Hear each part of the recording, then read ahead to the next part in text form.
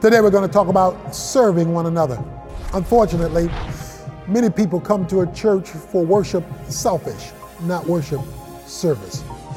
They want you to serve them, preach to them, sing to them, encourage them, marry them, bury them, help them, who don't want to be a servant for the improvement of others.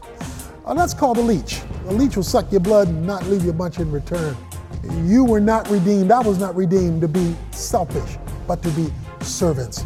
And so God has given us an environment to serve one another, not just by the official staff, but one another's. That's what the one another's of Scripture are all about. And when God sees that He can work through you to serve others on the horizontal level, He doesn't mind serving you on the vertical level, because He sees He can work through you to benefit others. In fact, that's how you really get blessed.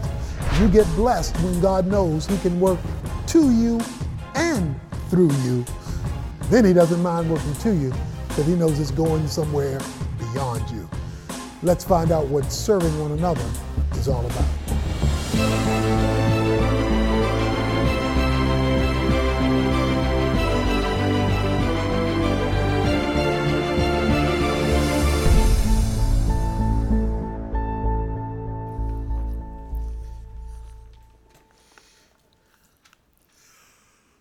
Full service stations are hard to find. It's hard to locate stations that will wash your windshield anymore, that will check your tires, that will pull up the hood and take a look at things for you. They're almost extinct now. Everything today is self-service.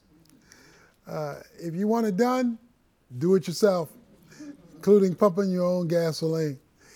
So it's really like special to find a full service station. Full service churches are hard to find. Everybody wants a self-serve location. They want a location that is out to serve them and where they serve themselves, where they come to get a blessing, not necessarily to be a blessing. But God is wanting some churches where people find joy, excitement, and ministry to others and themselves because they're full-service Christians. They're not just self-service saints. We want to talk about serving one another, what it looks like in our vertical relationship with God when we're asking Him to serve us, and our horizontal relationship with others when He's asking us to serve our brothers and sisters. Service is supposed to be the ministry of the church, where we are taking our gifts and our skills, some of our time and our talent and our resources to minister to others outside of ourselves, and watch God flip that around and bring ministry and service back to us. Galatians chapter 5:13 is our summary verse. For you are called to freedom, brethren. Only do not turn your freedom into an opportunity for the flesh, but through love serve one another. Servanthood is that willingness to humble oneself to act for the well-being of others in the name of Christ. See, when you are a servant, what you're saying is it's not all about you. Jesus told His disciples that if you want to be great in the kingdom, become a servant. And the greater servant you become, He says, the greater you will be in God's kingdom. You see, we go around and we want autographs of celebrities. God wants us to get some autographs of some servants. Like spectators in a football game or a baseball game or a basketball game, far too many Christians like to watch what's happening on the field who are not participating on the field. They want to boo when they don't like it and cheer when they love it, but they're not involved with it. The view from the stands is a lot different than the view from the field. Because you're getting a little dirty on the field. You're getting a little sweaty on the field. You're eating popcorn in the stands. For far too many Christians, becoming a part of the church is to sit in my seat. And all I'm missing is a Coke and popcorn, because if I had that, it would be another performance. No, God is wanting the church to be full of servants who leave the stands and who get on the field and who get involved in the action of ministry to one another. In the same way that bridesmaids in the weddings that I perform are surrounding the bride in order to make sure she looks impeccably good, they become her servants in order to lift her beauty up. You and I are to serve the people of God so that they look their best for the kingdom of God through the servants that surround him, that surround each other. You know, we live in a service industry where in this industry, the people who serve best get the business. We don't just judge by the product, we also judge by the service. We'll say in a moment, the food was good, but the service was poor. We'll say the church preaching was good, but the ushers weren't. We will talk about servants in a minute. That's why God wants what we want. We want high quality servants in the service that's provided us. God wants high quality servants in the servants that are part of his kingdom. In our government, military, we have servicemen and servicewomen. You know what they are? They put their lives on the line for the protection of this kingdom called the United States. They learn skills and use them all around the world for our well-being and protection. You and I belong to a kingdom, the kingdom of God, and he needs some servicemen and women. That's why at our church, we ask everyone who joins to agree somewhere to serve. To don't just come for what you get, but come for what you give. John Kennedy said, ask not what your country can do for you, but what you can do for your country. Well, every pastor ought to say, remember, don't just ask what your church can do for you, but what you can do for your church in ministry to other people. This is not just programs. This is ministry to people. Every Christian has been given a spiritual gift, a spiritual enablement in order to serve the family of God. In Romans chapter 12, verses 3 through 8, he talks about the fact that we've all received this measure of grace in order for the Spirit to use it so that God can work through us to serve another brother or sister with those gifts, talents, and skills that he has given us. We all have in our home appliances. We have stoves and we have refrigerators, we have electric can openers, we have toasters. They all serve a specific purpose. They have been created with that purpose in mind. The stove doesn't want to keep food cold, and the refrigerator doesn't want to cook. The can opener doesn't want to pop up bread, and the toaster doesn't want to open cans, because they weren't made for that. They were made for a specific function. So the first thing you need to know about your service is that God has a specific function for you. And that function is true to how you were made. The manufacturer God has equipped you with the internal workings to perform a service that you were uniquely created through your experiences, through your training, through your abilities to perform, not just in the marketplace to make money, but in the kingdom to serve others. But not only that, your appliances do what they do for others. The refrigerator doesn't eat its own food. The stove doesn't eat its own food. The toaster doesn't eat its own bread. The can opener doesn't eat its own material that's inside the can. In other words, they do it for us because they're serving us. When you serve for Christ, you serve with others in mind, and then you watch God make sure you don't go hungry. It's a secular thing. That vertical relationship, God, that makes you a servant to others brings it back around to you. We must develop a servant's mindset. What can I do with the gifts, skills, time, and talents that God has given me to improve the well-being of others?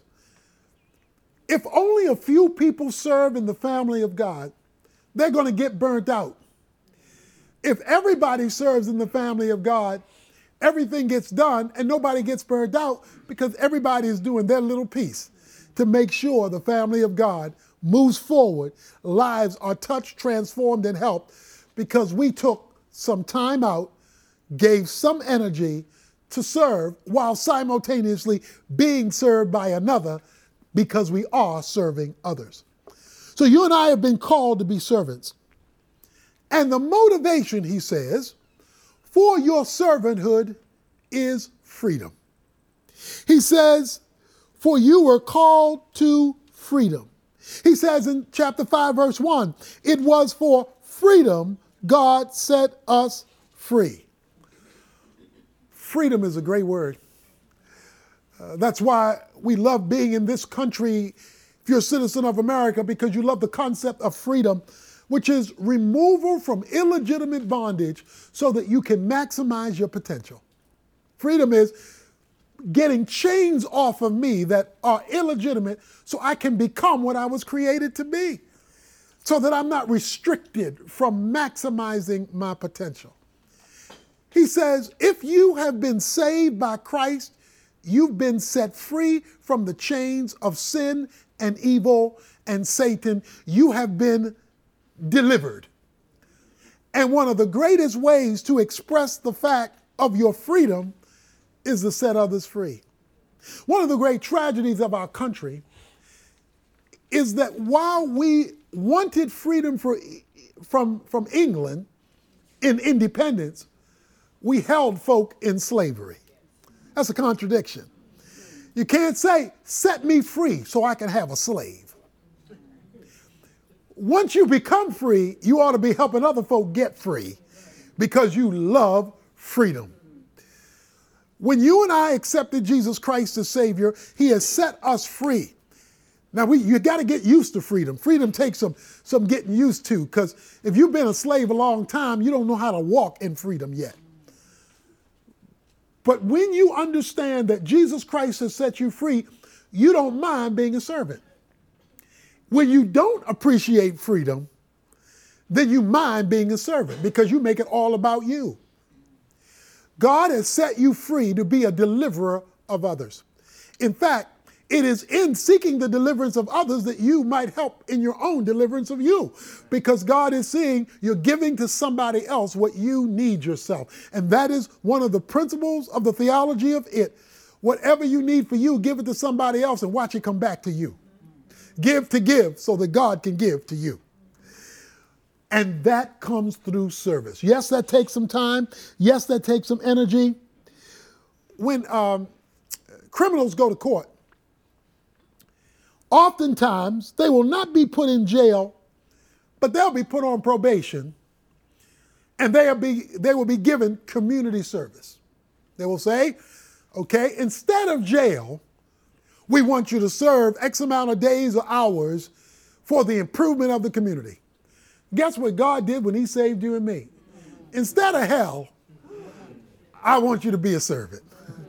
We have removed you from eternal incarceration. And I removed you for free because the price has already been paid. So you are free in eternity and you are free in history. And all I'm asking is, out of appreciation for freedom, that you serve. That reminds me of the story of the little boy who kept charging his mother for everything he did in the house. He kept charging his mother. He mowed the lawn. He said, for mowing the lawn, $1. He emptied the trash. For emptying the trash, $1. He cleaned up his room. For cleaning up my room, $1.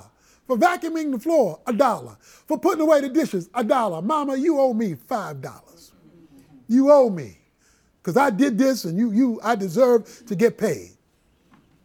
Mother then put $5 down on the table and left a note. The note said, for carrying you 9 months, no charge. For staying up all night with you when you were sick, no charge. For working overtime so I could get you those tennis shoes you want, no charge. For carrying you back and forth to your sporting events, no charge. Signed, Mom, total zero. When he read that, he gave her back the $5 and went about doing his work. Because when you understand what Mama did for free, you don't mind serving when Mama has a need. When you and I understand what Jesus has done for free in forgiving us of our sins and granting us eternal life, then he shouldn't have to beg you to serve, and you shouldn't have to be paid for everything you do, because you're grateful for the great gift of freedom that is in Christ. For he says, in Christ you have been set free. I love the way Ephesians 2:8-10 says. It says, by grace have you been saved, through faith, that not of yourselves. It is the gift of God, not according to works, so that no one should boast. Then he comes to verse 10 and he says, for we are his workmanship, created in Christ Jesus for good works, which he hath created beforehand that we might walk in them. He says, you are saved to serve. You are saved for the good work of ministry to others, which will find its primary focus in the family of God, which is why you ought to look at yourself. I ought to look at myself. All of us ought to view ourselves as servants. I'm sure you've committed this sin that I'm getting ready to confess to. I'm going to tell the truth and shame the devil. And the reason why I feel free to confess this sin is I know everybody in this room has also committed it. And so I feel a little free. You're driving down the highway. You're driving down the highway and you need to cut in to get over in the lane that will take you where you need to go to get off. So you put on your blinker, or you ask through the wave of a hand, will you let me in? And somebody, out of the kindness of their heart, pauses, slows down, or stops and serves you by letting you in a space you did not originally have. And so you wave your hand and you say thanks in gratitude. As you continue driving along,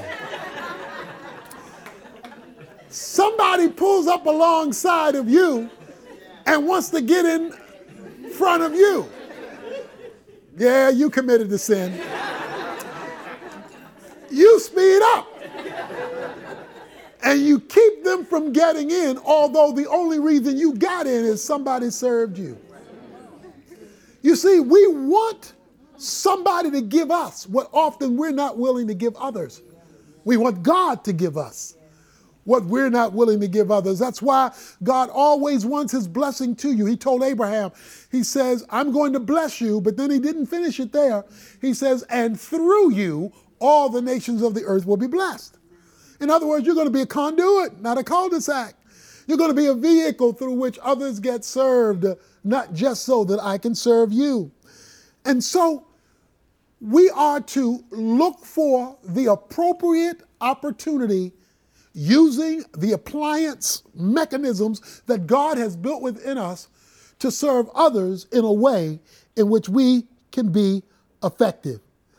This ministry, many people they don't come to worship service, they come to worship selfish. Because they only come they'll preach to me, sing to me, they only come for what they're going to get out of it, but they'll fuss about what's not right. No, we're not to come to worship selfish, we're to come to worship service. We are to help each other progress spiritually through the ministry we carry out because we ourselves have been set free. The Emancipation Proclamation was signed in January 1863. But we didn't find out in Texas till June 19, 1865. So there's a year and a half gap between the Declaration of Freedom and the knowledge of freedom. There was that big gap. Folk have been partying ever since when they found out. It's called Juneteenth here in Texas and surrounding states. Barbecues come out, parties, dancing, celebration at the memory of freedom. But because the information of freedom never got out and the slaves never heard about it, they couldn't live it out. Even worse, when many slaves heard about it, they didn't pack up and leave because they'd been a slave so long, they didn't know how to take advantage of freedom. The problem in the body of Christ is we don't take advantage of freedom either because we don't know that we've been set free or have been so used to being a slave, we're simply satisfied to get by on a spiritual plantation. What God is saying is, I want you to be a servant because I have set you free, and I want you to maximize your potential under God. In John 13, Jesus met with his disciples. And when he met with his disciples, he took a basin and a towel, and he did what only a servant would do. He washed their feet. He washed their feet because they had sandals, the feet would get dirty, and so the servant would wash the feet of those coming into the house because they were bringing in dirt with them, and so they would clean their feet. Peter said, you can't do that. You're the master. You're the master. You can't do that. He said, well, if you don't let me serve you, you'd have no part with me. Of course, Peter said, well, shucks, give me a bath. I want to part with you. Give me the whole shower. He said, no, you've already been cleaned, meaning you've already been saved.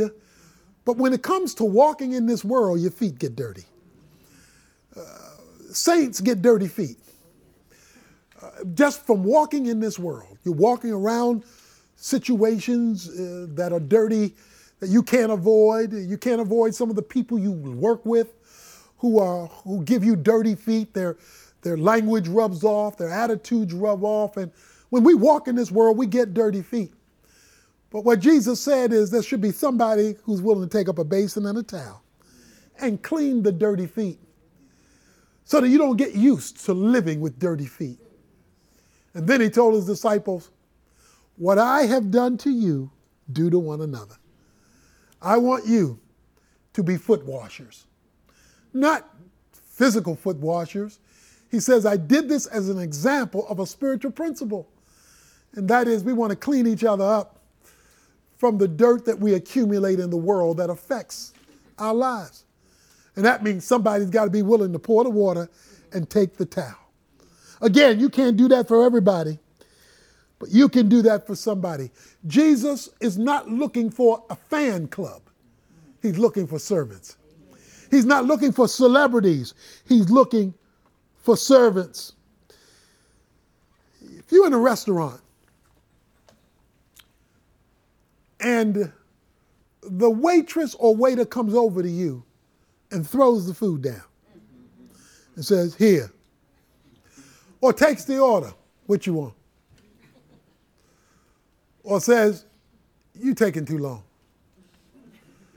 You say, where's the dessert menu? You don't look like you need dessert. You know.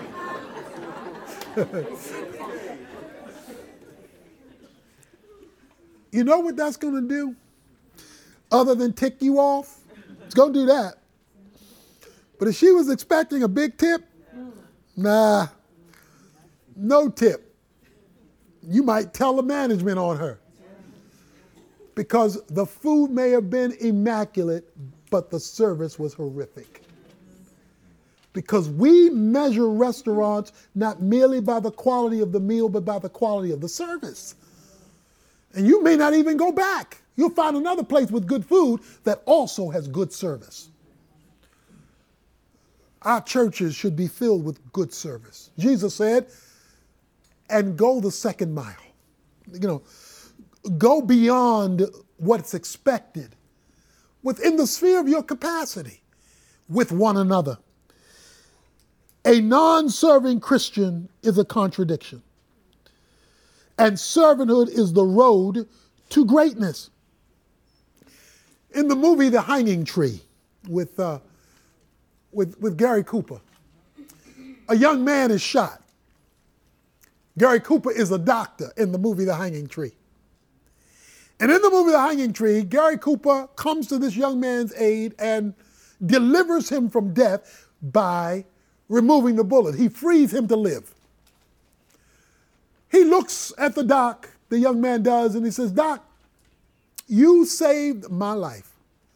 What can I do to say thanks?" Gary Cooper, playing the doctor, said, "I tell you what, I want you to become my assistant. And I want you to become my assistant to help other people's lives get saved. And I want you to become my assistant to help other people's lives get saved and to be that assistant for the rest of your life. Because that's how long you would have been dead if I hadn't delivered you. If God hadn't delivered us, we would have no eternal destiny. But he saved you in time, and he saved you for eternity. And he says, all I'm asking of you is be a servant. I'm not looking for a star, I'm looking for a servant. And so for no reason at all other than you don't want to refuse to be a servant is to insult the new life God has given us when we accepted Jesus Christ and had our sins forgiven. It is my hope that we will remove ourselves from waddling in and waddling out like turkeys. Turkeys waddle, they waddle. They don't fly because they're too fat, because all they do is eat. Christians come to church every week and eat, feed me, feed me, feed me, feed me. They waddle in and waddle out, never taking off spiritually, because all they did is eat. They never exercised servanthood. And if all you do in church is eat the word, but not work it out in service to others, then you're just going to be a waddling in and waddling out Christian, too fat, even on scripture, to go anywhere, because there's no servanthood. One of the shows we all grew up watching, that we all love to watch, that generations have watched, is The Wizard of Oz. Her name is Dorothy. Dorothy's from Kansas. Through a tornado and its spiritual effect, she is whisked to a whole new world. A world of munchkins. A whole new world.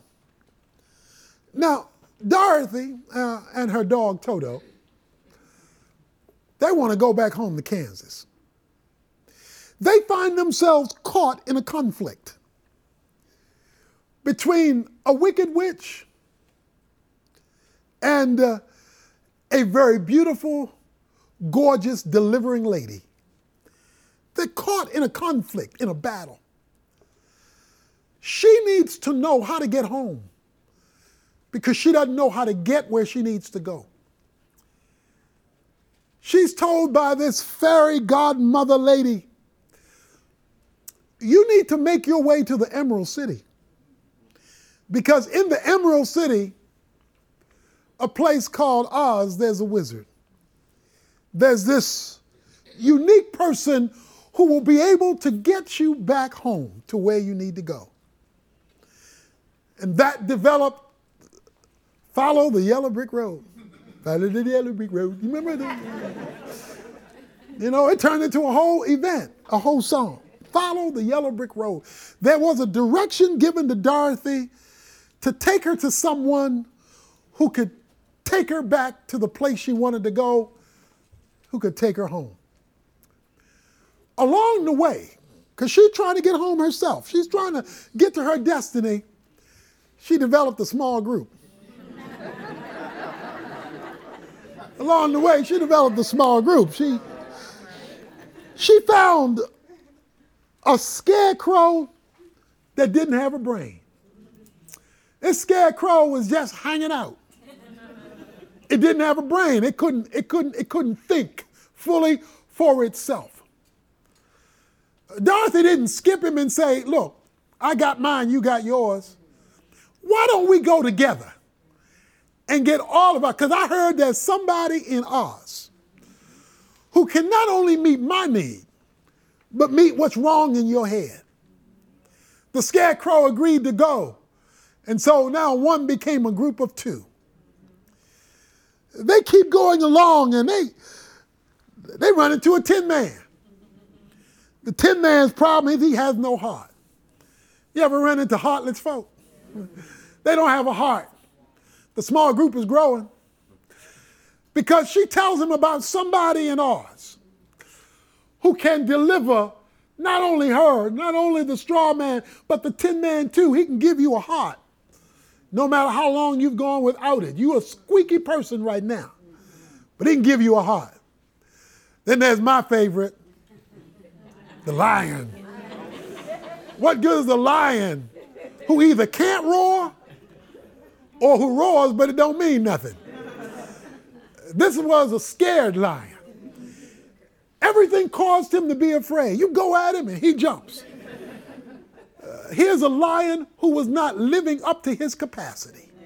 He was not being what he was created to be. Something had gone wrong in his nature, so he couldn't fully express it. So an individual now becomes a small group of four folk. But they're four folk headed in the same direction. Somebody is in Oz who can fix all of us. Now, let's be clear. On their way to Oz, they ran into some problems. You got this wicked witch that's trying to block them.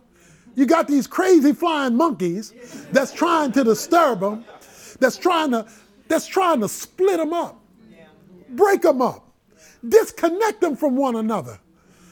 But somehow they keep fighting and fighting and fighting until they get to Oz.